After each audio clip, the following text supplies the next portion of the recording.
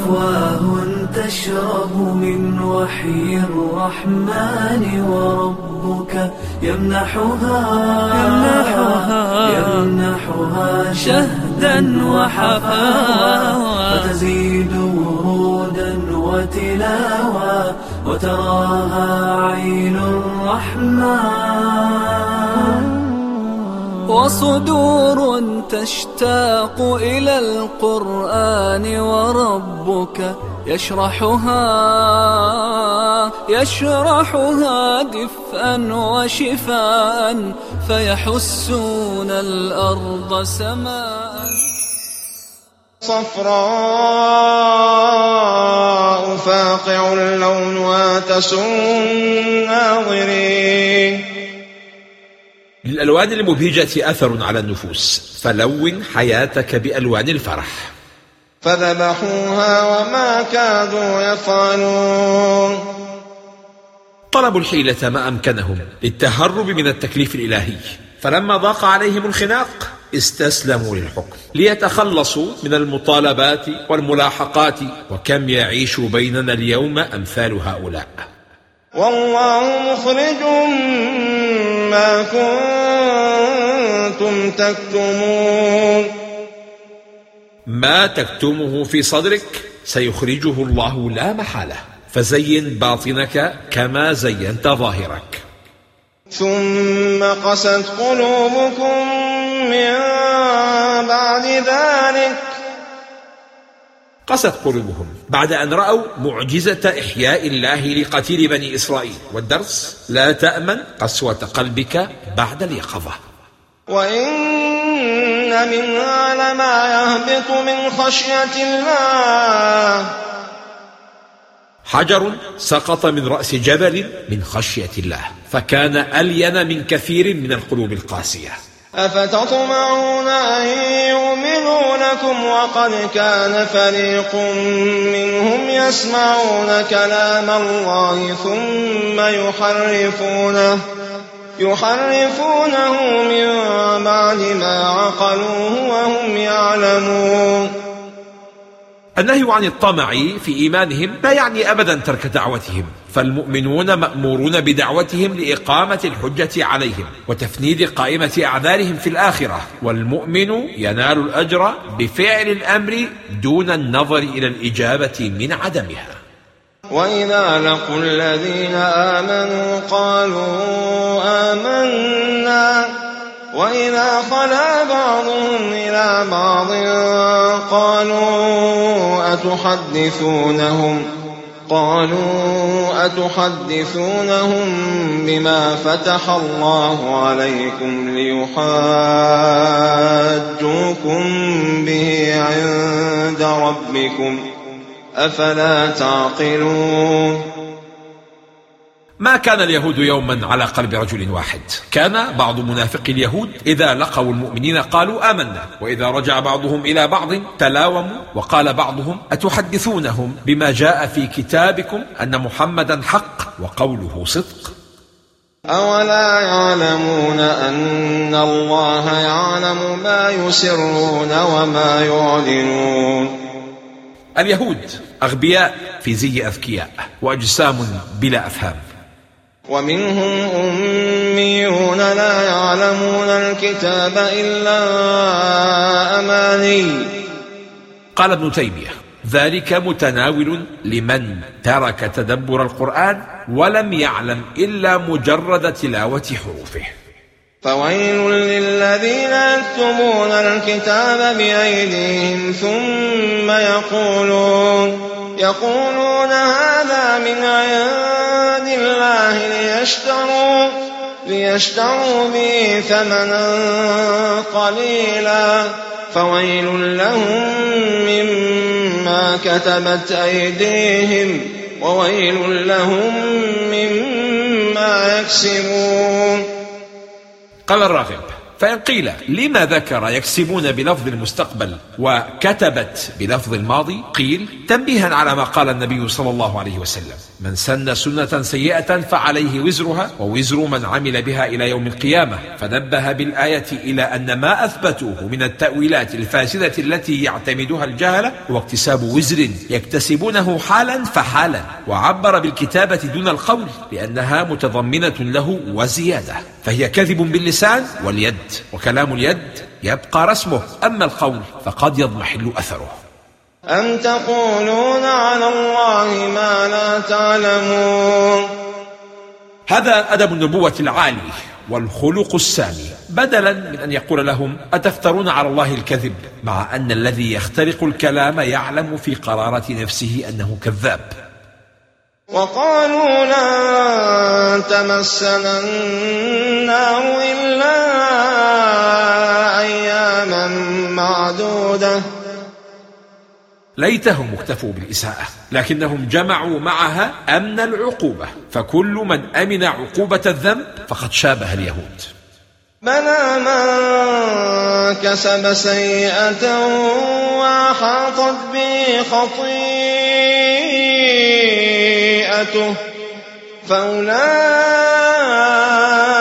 أصحاب النار هم فيها خالدون.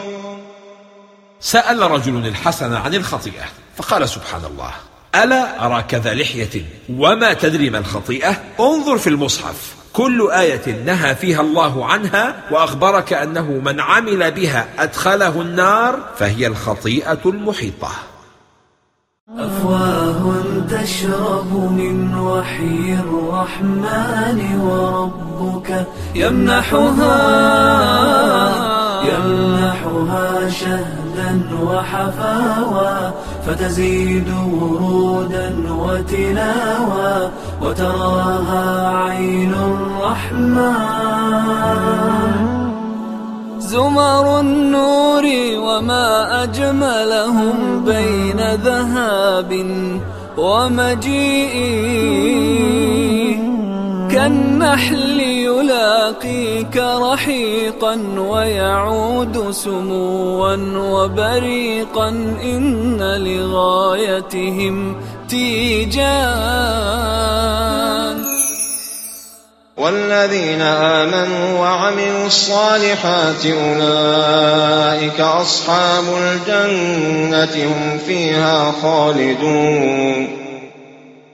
قال صلى الله عليه وسلم: يؤتى بالموت كأنه كبش أملح، حتى يوقف على السور بين الجنة والنار، فيقال: يا أهل الجنة، فيشرئبون، ويقال: يا أهل النار، فيشرئبون، فيقال: هل تعرفون هذا؟ فيقولون: نعم، هذا الموت، فيضجع ويذبح. فلولا أن الله قضى لأهل الجنة الحياة والبقاء لماتوا فرحا، ولولا أن الله قضى لأهل النار الحياة فيها لماتوا ترحا. وقولوا للناس حسنا. للناس، كل الناس، ولو كان غير مسلم. قال ابن عباس: لو قال لي فرعون خيرا لرددت عليه مثله. وقولوا للناس حسنا وأقيموا الصلاة. قدم الله القول الحسن على الأمر بإقامة الصلاة. وإذ أخذنا ميثاقكم لا تسفكون دماءكم ولا تخرجون أنفسكم من دياركم ثم أقررتم وأنتم تشهدون. قال ابن عاشور: وأشارت هذه الآية إلى وصيتين من الوصايا الإلهية الواقعة في العهد المعروف بالكلمات العشر المنزلة على موسى عليه السلام، من قوله: لا تقتل، لا تشتهي بيت قريبك، فإن النهي عن شهوة بيت القريب لقصد سد ذريعة السعي في اغتصابه منه. فرض الله عليهم 3 أمور: ألا يسفك بعضهم دم بعض، ولا يخرج بعضهم بعضا من ديارهم، وإذا وجدوا أسيرا منهم وجب عليهم افتداؤه، فعملوا بالأمر الأخير فقط وتركوا الأول والثاني. فأنكر الله عليهم ذلك فقال: أفتؤمنون ببعض الكتاب وهو فداء الأسير وتكفرون ببعض وهو القتل والإخراج؟ تبعيض الدين وتجزئة الشريعة. كان بنو قريظة حلفاء الأوس، وكان بنو النضير حلفاء الخزرج، فكان كل فريق يقاتل مع حلفائه، وإذا غلبوا خربوا ديار بعضهم وأخرجوهم، وإذا أسر رجل من الفريقين جمعوا له حتى يفتدوه، فعيرتهم العرب وقالت: كيف تقاتلونهم ثم تفدونهم؟ فيقولون: أمرنا الله أن نفديهم وحرم علينا قتالهم، ولكننا نستحيي أن نذل حلفاءنا. فما جزاء من يفعل ذلك منكم إلا خزي في الحياة الدنيا.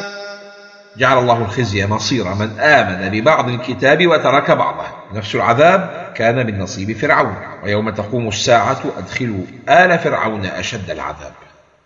أولئك الذين اشتروا الحياة الدنيا بالآخرة فلا يخفف عنهم العذاب ولا هم ينصرون. اختاروا النار على العار. قالت اليهود: إنهم إن لم يعينوا حلفاءهم حصل لهم من وراء ذلك العار، فاختاروا النار على العار. وآتينا عيسى ابن مريم البينات وأيدناه بروح القدس. روح القدس هو جبريل عليه السلام، فالملك الذي نزل على عيسى عليه السلام هو الذي نزل على محمد صلى الله عليه وسلم. رسالة واحدة ودين واحد من رب واحد عن طريق ملك واحد. وأيدناه بروح القدس. وسمي جبريل بروح القدس لأنه بمنزلة الأرواح للأبدان، فيحيي الله بالوحي الذي ينزل به جبريل من مات قلبه. أفكلما جاءكم رسول بما لا تهوى أنفسكم استكبرتم ففريقا كذبتم وفريقا تقتلون. ممن كذب من الأنبياء عيسى ومحمد عليهما السلام، وممن قتل يحيى وزكريا عليهما السلام. فإذا كان هذا ما قوبل به الأنبياء والرسل، فماذا يتوقع ورثتهم من الدعاء؟